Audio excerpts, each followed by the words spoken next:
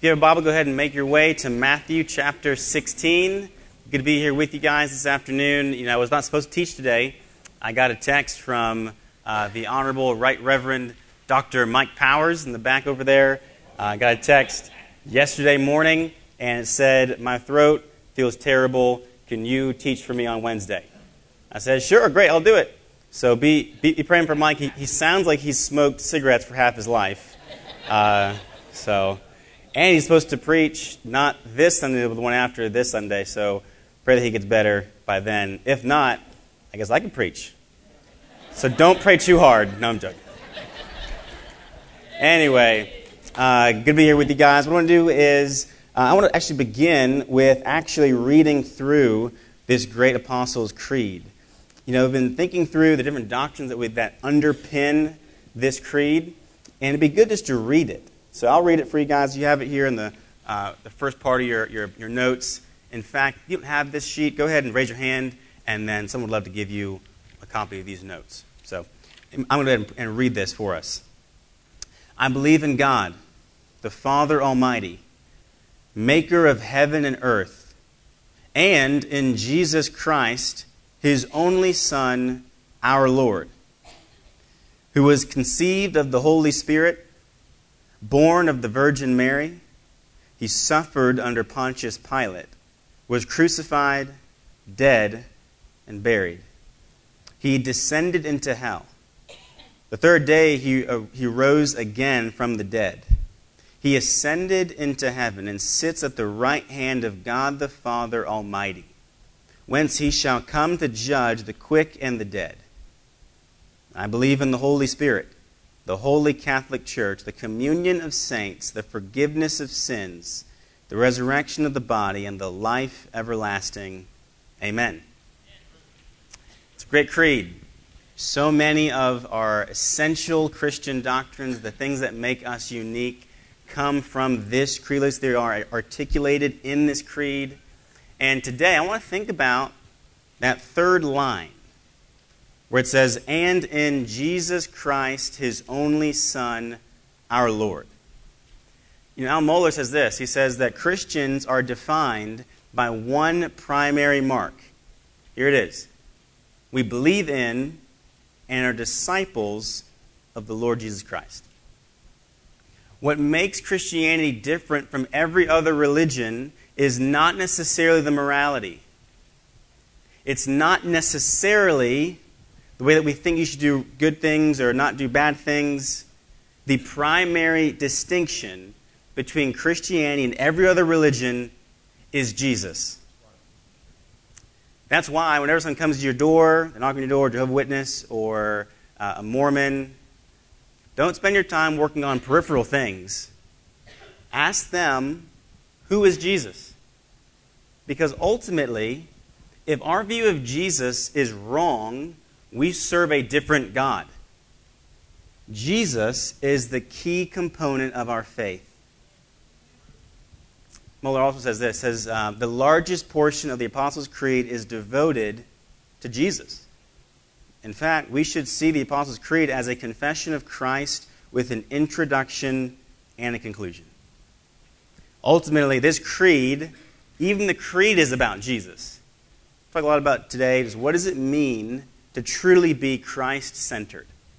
What does it mean to rest your whole hope, everything you are, on Jesus? I think Matthew 16 is a good place for us to begin. So if you're there, let me give you a little bit of context. So this is the part of the Gospels where Jesus is asking His disciples who people say He is. And notice what it says in verse 13. Matthew 16, verse 13. It says this. Now when Jesus came into the district of Caesarea Philippi, He asked His disciples, "Who do people say the Son of Man is?" And they said, "Some say John the Baptist, others say Elijah, and others Jeremiah or one of the prophets." In other words, Jesus says, hey, what's the word on the street? Who do people think that I am? What are people saying? And I said, well, there's debate. Jesus, you could be John the Baptist, you could be Elijah, Jeremiah, one of the prophets. And he said, no. Who do you say that I am? Who do you say that I am? That's the ultimate question. You know, I have two kids. Gracie, she's 8 months old, and Apollo, who's 3. And eventually, Jesus is going to ask them, who do you say that I am? Doesn't matter, your daddy's a preacher, he's a pastor. Doesn't matter. I know what he thinks. Ultimately, who do you say I am? And that's the question that every single human being has to answer. What do you do with Jesus? Who is Jesus? And so many of us were sold on a Jesus who is not really Jesus. We were sold a political Jesus who takes sides. We were sold a moralistic Jesus who says, just be a good person. We were sold a therapeutic Jesus who says, tell me all your problems and then leave me alone. That's not Jesus. Who do you say I am? That's the question. Who do you say Jesus is? And I love Simon Peter's response. Remember this? It's in verse 16. Simon Peter replied, you are the Christ, the Son of the living God. You're the Christ and you're the Son. You know, on the day of judgment, we will be defined by our Christology. Meaning, we will be defined by what we think about Jesus Christ. Who is Jesus? You know, ultimately, Jesus should be the point of every sermon.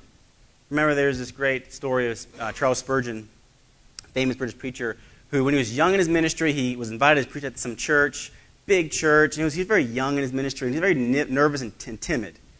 And he goes up to the pulpit. He's very scared, and he sees etched into the pulpit, etched into the wood, this phrase: "Sir, may we see Jesus."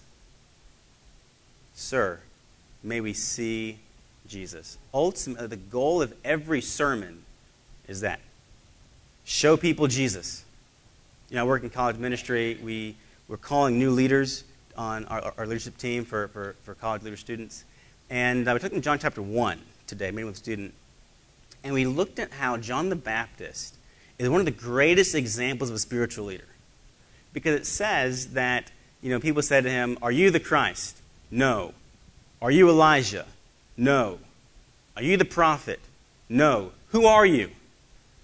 Doesn't matter. I'm not the Christ. I'm just a voice crying out in the wilderness, "Make straight the way of the Lord." And then later on, you have John the Baptist with 2 disciples who are following him. And the text literally says, John said, "Behold, the Lamb of God who takes away the sins of the world." So that 2 times. And then the author writes this: the 2 disciples no longer followed John, and they began following Jesus. That's spiritual leadership. Behold, the Lamb of God.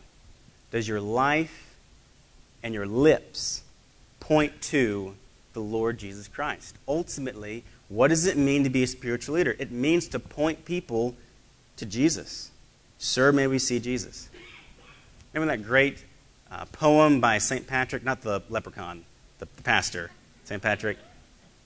Had this great poem.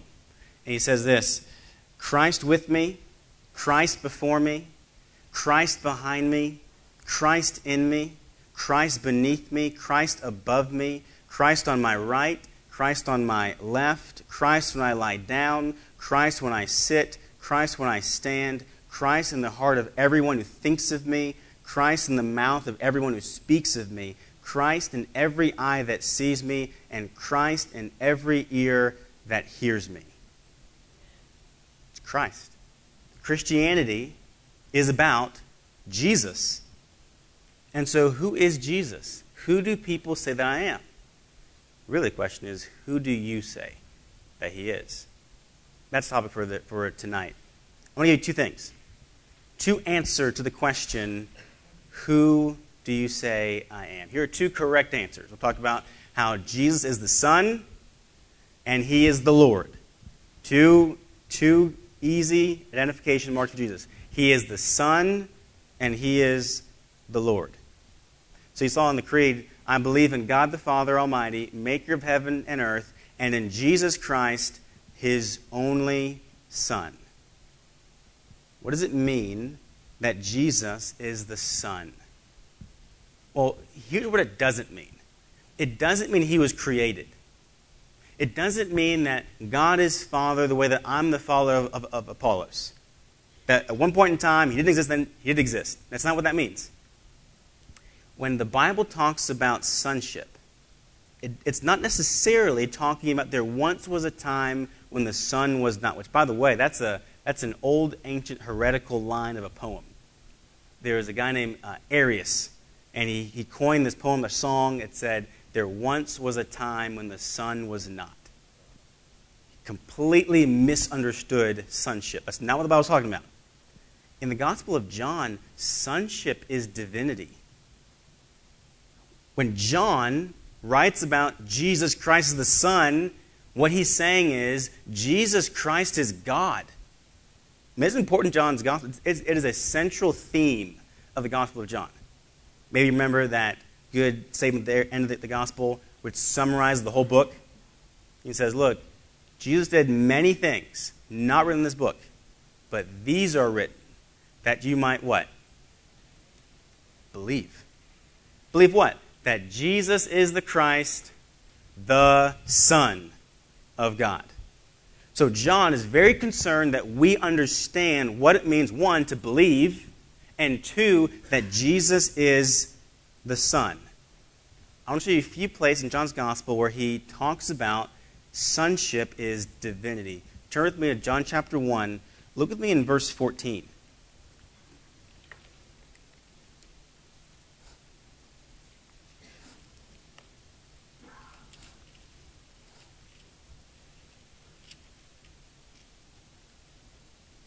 Of course, John has that great introduction.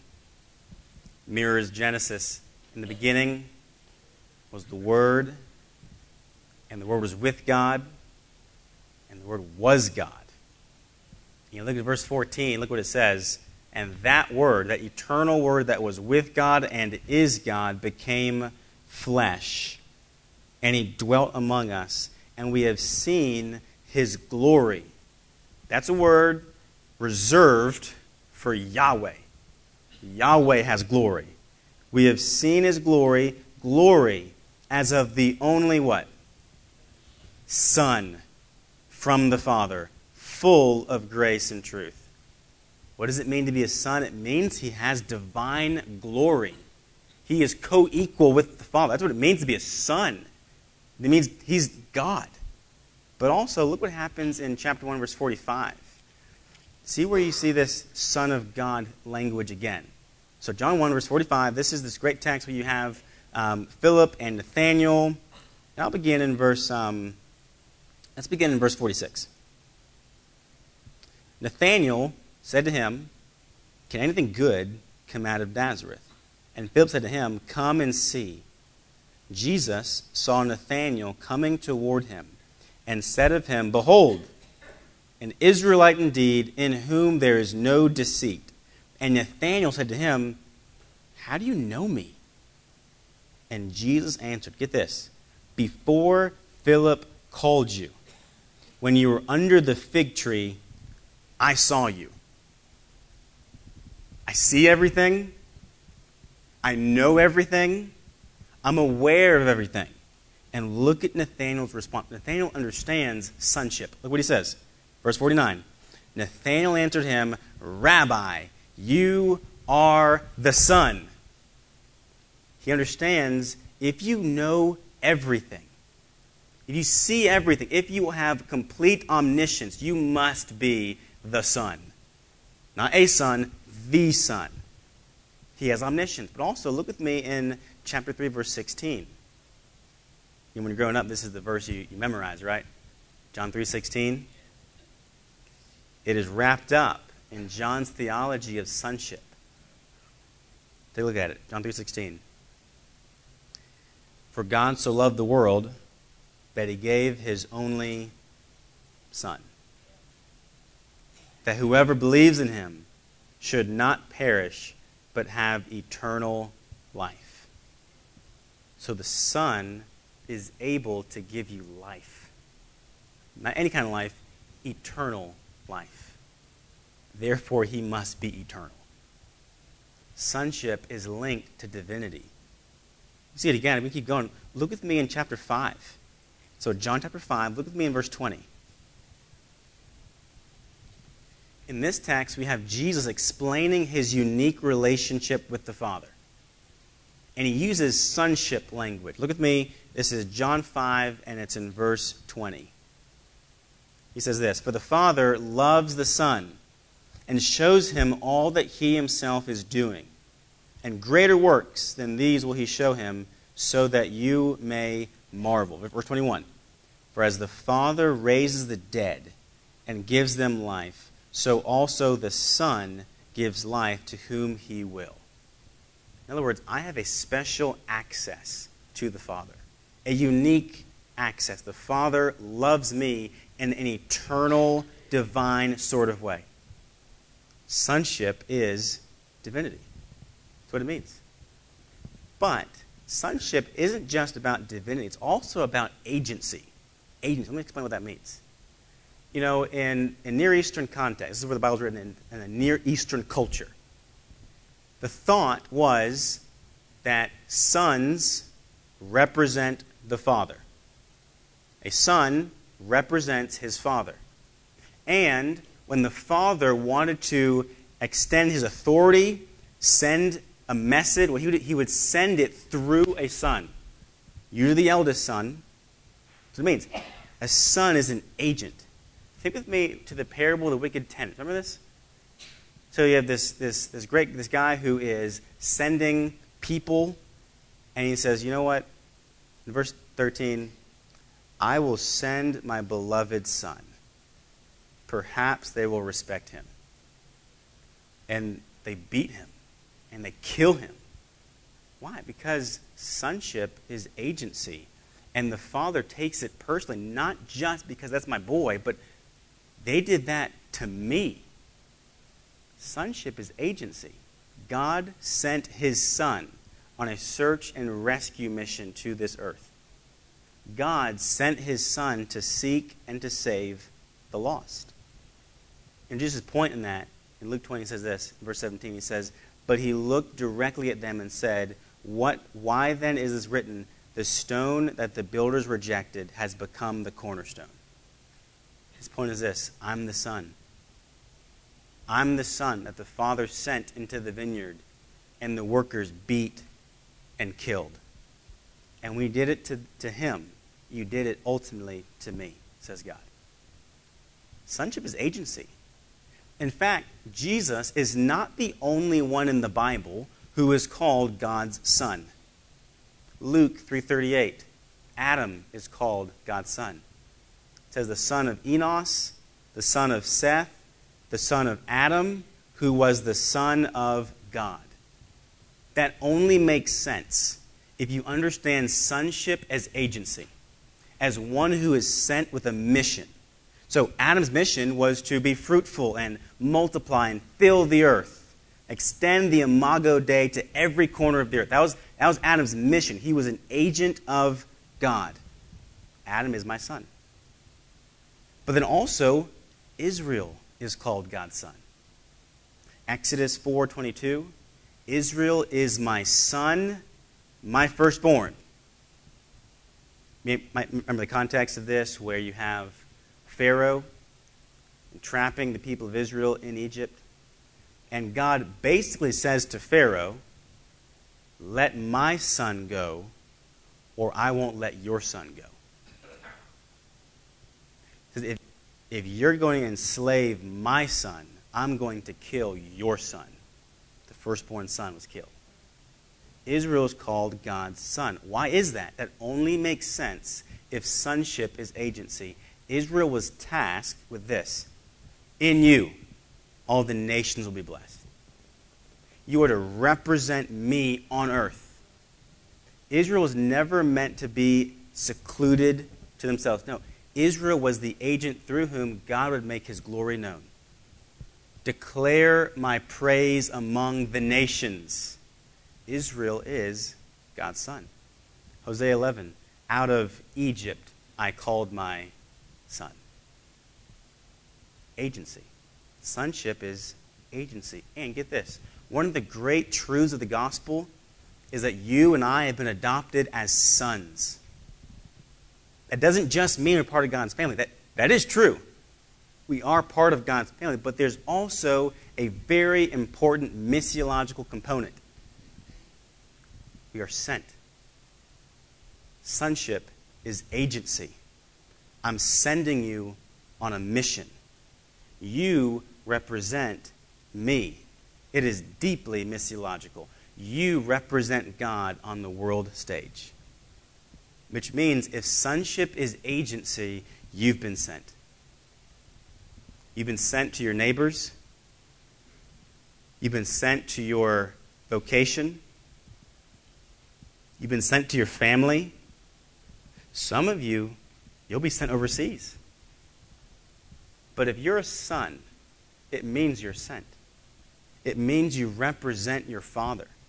It means you work to declare his praise among the nations. Jesus is the ultimate son, and he makes us sons. Jesus is the Son. Switch gears a little bit. He is not just the Son. He's also our Lord. Christ our Lord. Yeah, that word Lord is interesting. It's the Greek word kurios. It's often used for the word king. Either way you can translate it. Lord, master, king. I think king is probably a word we're most familiar with. So let's use the word king for a little bit. You know, how do you know? How do you know that Jesus is our king? Well, you think about it. He shows up on the stage, on the scene, and he immediately begins declaring war on our enemies. Immediately. Read the Gospels, he's declaring war on our enemies. You have 4 ultimate enemies. Ready for it? Sin, sickness, demons, and death. Everyone in this room has 4 basic enemies. Sin, sickness, demons, and death. And what Jesus does in the Gospels is that he gets on the scene and he immediately wars against them. Think about it. Sin. He lives a righteous life. Romans 8 says this, says he condemns sin in the flesh. He confronts it. He does not succumb to it. He was tempted in every way that we are, and yet without sin. Jesus is warring against sin. But also sickness. Remember the healings? I mean, Jesus would touch a leper. Get this. He would touch a leper, and the leprosy would leave the person. That's like an amazing story. Like Mark's gospel, Mark, I'm pretty confident, is an old man in a rocking chair telling stories to his kids. Okay, just rocking back and forth and says, oh yeah, and then that one time, Jesus went up to this leper. And you don't touch lepers. And he touches the leper. What happened, Grandpa? Well, the leprosy left the leper. What happened to Jesus? He was fine. It's amazing. Right? Jesus is warring against sickness over and over and over. He's healing people. But also, demons. You know, I love the demon stories in the Gospels because they're so scared, aren't they? I mean, they are terrified every single time. They're like, oh no, right? Not Jesus again. So I think my second favorite demon story, I'll give my favorite one in a second. My second favorite demon story is in Matthew 8 and in Mark 4, both kind of there. And it's when that man is full of demons. And they say to Jesus, my name is Legion, for we are many. In other words, there's a lot of us in here. My name is Legion. There's a whole bunch of us in this man terrorizing him. And apparently there's not enough of them because they ask to be sent into the pigs and drowned. Right? And I like how, Matthew 8 gives a little tidbit of information. He adds this little line. They say to him, have you come to torment us before the time? In other words, now? I thought it was going to be in a few years. I got my eschatology all wrong. Like today's day, we're all going to die? Aw, man. Right? Jesus is scaring the demons. But also, you have in Acts chapter 19, remember this one with the sons of Sceva? and this guy says, I adjure you in the Jesus whom Paul proclaims. Remember what happened with the demon? He talked back. That's scary. And the demon says to this man, he says, Jesus I know, and Paul, I heard of Paul, but who are you? And then Luke writes, the demon leapt on them and mastered him, and he beat him naked and wounded. So there's all kinds of wounds there. That's emotional wounds, physical wounds. I mean, he beat the pants off, is what he's saying. I love the demon stories in the Bible because then James chapter 4 says, resist the devil and he will flee from you. It's not because he's scared of you. It's because he's scared to death of the one who is in you and for you. Jesus steps on the scene and immediately declares war on our enemies, and they run and they flee. So you have sin, sickness, demons, and the last one, death. He's warring against death. The cross and the resurrection is how Jesus defeats death. Think about it. Jesus takes death's greatest blow, and he gets back up. Well, that's because he's Lord. He's king. He's come to defeat an enemy. I love how Hebrews says he wants to release you from lifelong slavery of fear of death. What he does. He comes on the scene and he declares war on our enemies because he's Lord. Go a little further. What exactly does lordship mean? I'll give you a few things. Actually, I want to go to Colossians 1 to make these points. First one is this. It means that Jesus is Lord over creation. That's what it means. He's Lord over creation. Turn with me to Colossians chapter 1. Colossians 1 is one of the great Christological books. The first chapter is full of doctrinal statements about Jesus.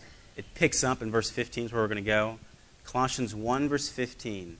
Notice how Jesus is Lord over all of creation. Look what it says, verse 15. He, Jesus, is the image of the invisible God, the firstborn of all creation. For by him all things were created, in heaven and on earth, visible and invisible, whether thrones or dominions or rulers or authorities, all things were created through him and for him. And he is before all things, and in him all things hold together. So what does it mean he's the firstborn? It doesn't mean he was physically born first. That's not what that means. He's first, not chronologically, but theologically. Meaning Jesus inherited everything. He says in Matthew 18, all authority in heaven and earth has been given to me. That word given, in the Greek, it's the aorist tense. It's the tense of completion. It's done. It's finished. All authority has been given to me, not just in heaven and on earth, meaning everything is mine. And yet, in an interesting way, Jesus already had authority over creation. You see it in the Gospels. Remember in Mark chapter 4, Jesus calms a storm? Remember this? I'm going to read it for you. Mark 4, verse 39 says this. And he awoke, I love this phrase, and rebuked the wind. Rebuke. Like you do that to your children. He rebuked the wind. And he said to the sea, peace, be still. And the wind ceased. And there was a great calm. He said to them, why are you so afraid? Have you no faith? And they were filled with great fear. And they said, who is this, that even the wind and the sea obeys him? This is Lord over creation. That's who he is. He commands the wind. He commands the sea. And the wind and the sea obey him because he's Lord over all of it. Remember when he multiplies matter? Remember this? When he feeds 5,000? I mean, the laws of physics, he just breaks all the time. Matthew 14, now when it was evening, the disciples came to him and they said, there's a desolate place and the day is now over. Send the crowds away to go into the village and buy their own food. But Jesus said, they need not go away. You give them something to eat. They said to him, look, we only have 5 loaves here and 2 fish. By the way, little pause. That's how often, that's how most preachers feel before they preach. God, I got 5 pieces of bread and 2 fish. And I need you to multiply this. Right? I need you to feed your people. That's a different sermon. Either way. I got 5 loaves of bread and 2 fish. And he said, bring them here to me. Then he ordered the crowds to sit down on the grass. And taking the 5 loaves and the 2 fish, he looked up to heaven and said a blessing. Then he broke the loaves and gave them to his disciples. And the disciples gave them to the crowds. And they all ate and were satisfied. And they took up 12 baskets full of broken pieces that were left over. Jesus is multiplying matter. The laws of physics bow down to the King of creation. But also, remember, he walks on water. I mean, over and over and over in the Gospels, he is showing, I am Lord over creation. I don't need a boat, no raft, no problem. I'll walk on water. He's Lord over creation. That's what it means. But also, Jesus is Lord over the church. He's Lord over creation, but he is Lord over the church. Hopefully you're still in Colossians. Look with me in the next few verses. Colossians 1, verse 18 through 20. See how Paul shifts now to draw our attention to the church. Verse 18. And he is the head of the body, the church. He is the beginning, the firstborn from the dead, that in everything he might be first place, preeminent. Because in him all the fullness of God was pleased to dwell, and through him to reconcile to himself all things, whether on earth or in heaven, making peace by the blood of his cross. He did all of that for the church. You see, Jesus loves the church. Jesus died for the church. Jesus sent his Spirit to empower the church. Jesus has confidence in the church. The gates of hell won't prevail. Jesus is not going to give up on the church. Ephesians 3, verse 8 through 11, to me, though I am the very least of all the saints, this grace was given to preach to the Gentiles the unsearchable riches of Christ, and to bring to light for everyone what is the plan of the mystery hidden for ages in God, who created all things, get this, so that through the church, the manifold wisdom of God, he saved Jews and Gentiles. The manifold wisdom of God might now be made known to the rulers and authorities in the heavenly places. This was according to the eternal purpose that he had realized in Christ Jesus, our Lord. Jesus is Lord over the church. You think about it, Jesus is worshipped here. His word is read and obeyed here. His people are gathered here. His mission is launched from here. Think about it, the church is God's plan A for the nations. The gates of hell, not going to prevail. You think about it, we're called ambassadors for Christ. But an ambassador is always connected to an embassy. The embassy doesn't make you a citizen. Right? If I go over to another country, they don't make me an American. No, I am an American citizen. The embassy recognizes who is a citizen. The embassy provides support to the citizens in different countries. Well, in a very similar way, our citizenship is in heaven. And so the church is an embassy for ambassadors. It doesn't make you a citizen of heaven. It simply recognizes that you are. And it helps you, and it protects you, and it provides for you. We should love the church. Jesus loves the church. Jesus died for the church. He's not giving up on the church. Why? Because Jesus is Lord. He is king over the church. Got one more. He's Lord over creation. He's Lord over the church. But also, get this, Jesus Christ is Lord over the Christian. Over you, individually. Jesus Christ is your Lord. He's your king. He's your God. Look what Paul says in Colossians 1, verse 21. It says this, and you, so he's narrowed down, all of creation, the church, and you, who once were alienated and hostile in mind, doing evil deeds, he has now reconciled in his body of flesh by his death in order to present you holy and blameless and above reproach before him. Think back with me at chapter 1, verse 13. He has transferred us from the domain of darkness and delivered us to the kingdom of his beloved Son, in whom we have redemption. Jesus captured our hearts. He captured our minds to worship, love, and serve him. This is so critical. You have to understand lordship.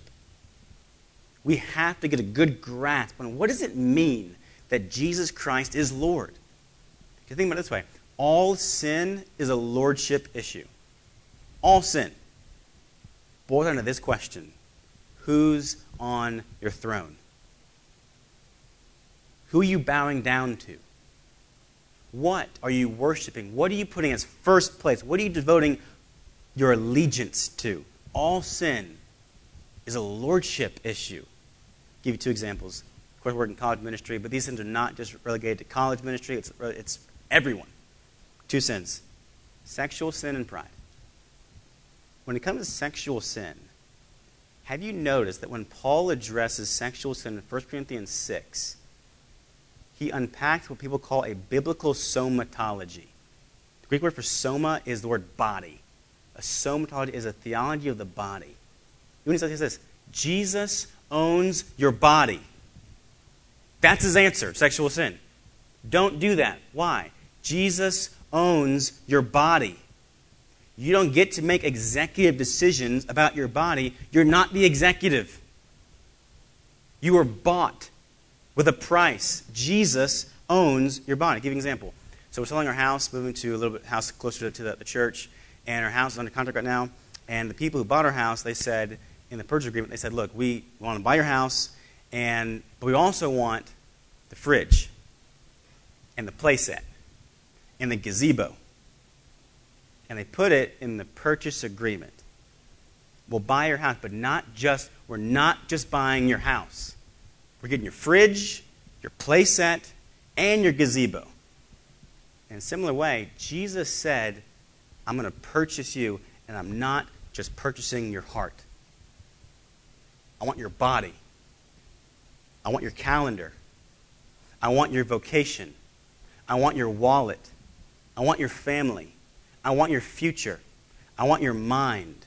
I want everything. He is Lord over the Christian. Completely Lord over every aspect of your life. The purchase agreement has everything in your life. Sexual sin. But then pride. How is pride a lordship issue? Well, in 1 Corinthians 4:7, Paul says this, what do you have that you did not receive? If then you received it, why do you boast as if you did not receive it? In other words, if Jesus Christ is Lord, there's no room for pride. Everything you have is a gift given to you from God. I'll give you an illustration. My 3-year-old son, Apollos, sometimes he gets in trouble in the early ed center. Sometimes. Sorry, Dr. Q. He's coming your way eventually. He's been going to the teacher and he keeps saying no to her. Apollos, clean up your cubby. No. And so we're talking about that. And so I said, Apollos, why do you keep saying no to your teacher? He says, well, because I'm in charge. Okay, there seems to be a lordship issue here. So to teach him a lesson, this may be a bad lesson, but Anyway, I'm going now.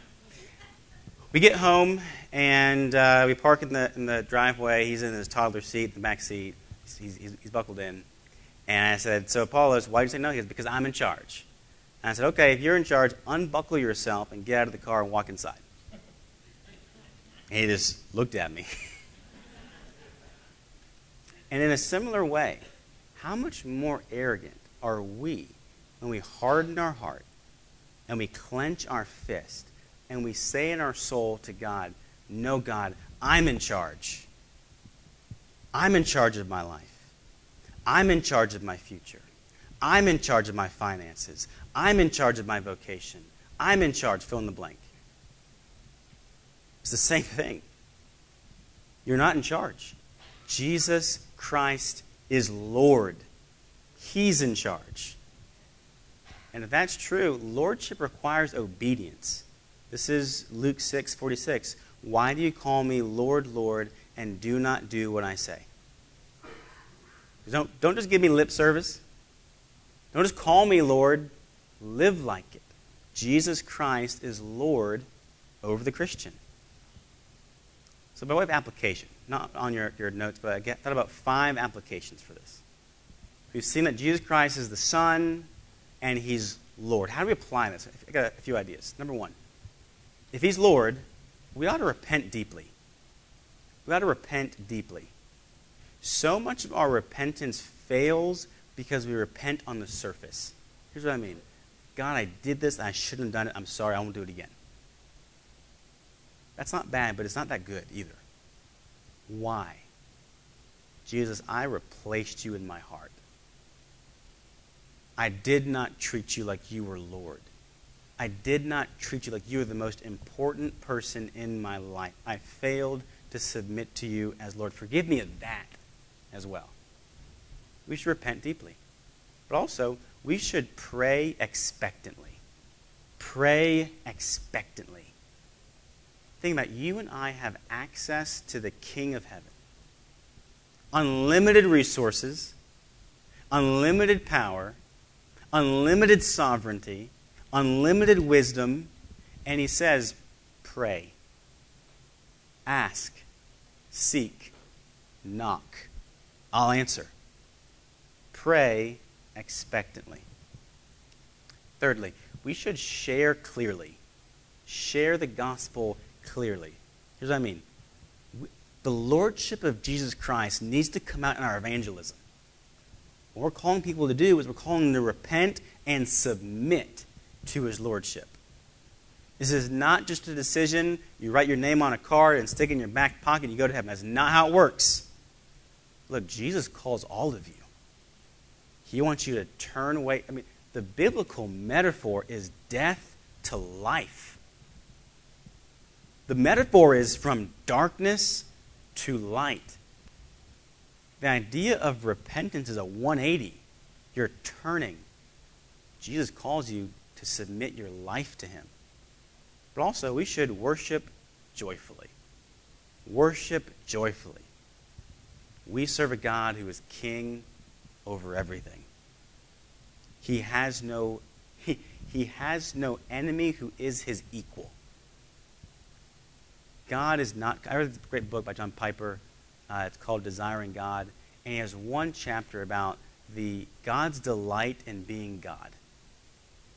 He says, look, if you had unlimited sovereignty and unlimited abilities, you'd be limitlessly happy. We serve a God who has no enemy who is His equal. We should worship joyfully. Come into the presence with gladness.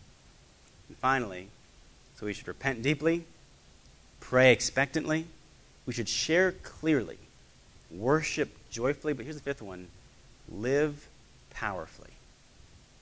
Live powerfully. Romans 1:4 talks about how Jesus was declared to be the Son of God in power. And Galatians 2:20, you know this verse, been crucified in Christ. It is no longer I who live, but Christ who lives in me. And the life I live in the flesh, I don't live that anymore. By faith in the one who loved me and gave Himself for me. you're a believer, you have the Spirit of Jesus Christ in you. Live powerfully. Jesus Christ, he is our Lord and is also the Son. Join me as we pray.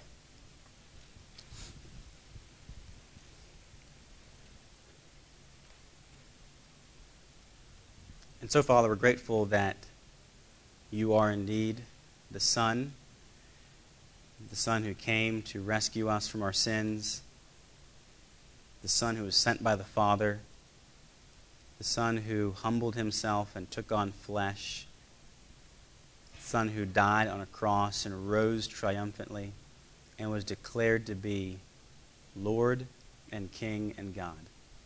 And God, I pray that we would see you, Lord Jesus, as Lord and King and God. Help us to repent of the places we have replaced you. Help us to live in the power of your Holy Spirit, who you sent to us, saying, it is better that I go so I can send the Spirit to empower you. And so, Holy Spirit, we ask that you would do it. In Christ's name, amen.